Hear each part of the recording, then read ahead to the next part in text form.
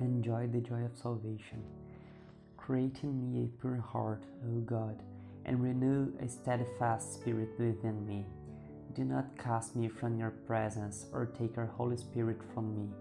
Restore to me the joy of your salvation and grant me a willing spirit to sustain me.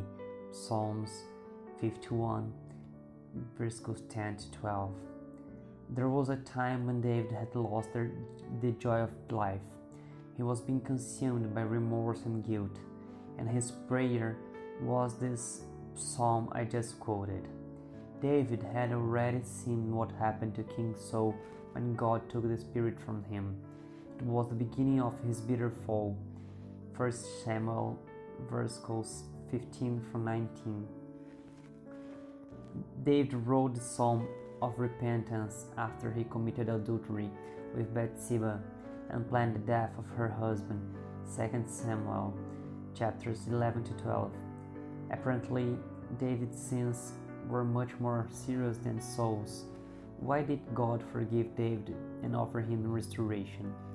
David was humble and broken for his sin. He acknowledged it and asked God for help and forgiveness. Saul was never willing to acknowledge his sins. He continued with his attitude of rejection, and one of the things that takes the joy of our lives is sin and the weight of it in our hearts.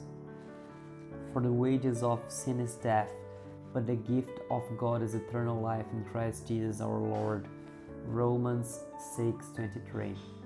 The wages of sin is death. It takes us away from the certainty of salvation. It sucks the hope of better days. It condemns us to a direction contrary to the will of God. But how to recover the joy? How to line up our path again on the road of faith? The answer lies in this prayer, in this position that David took. A saint is not one who never gets dirty, but one who washes every day, who recognizes his errors and seeks help.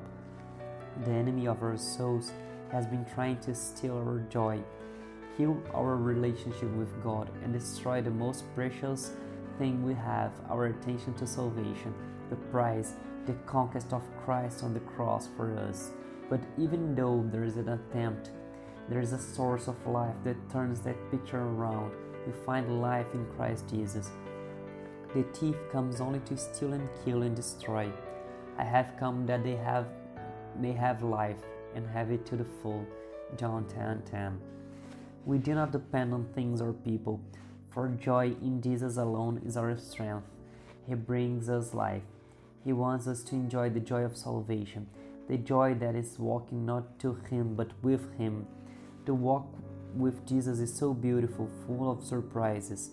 Yes, there are difficult days in the world. We will have afflictions, but He promised that He will be with us every single day. So don't give up. Keep going. Enjoy the pleasure, the joy of salvation.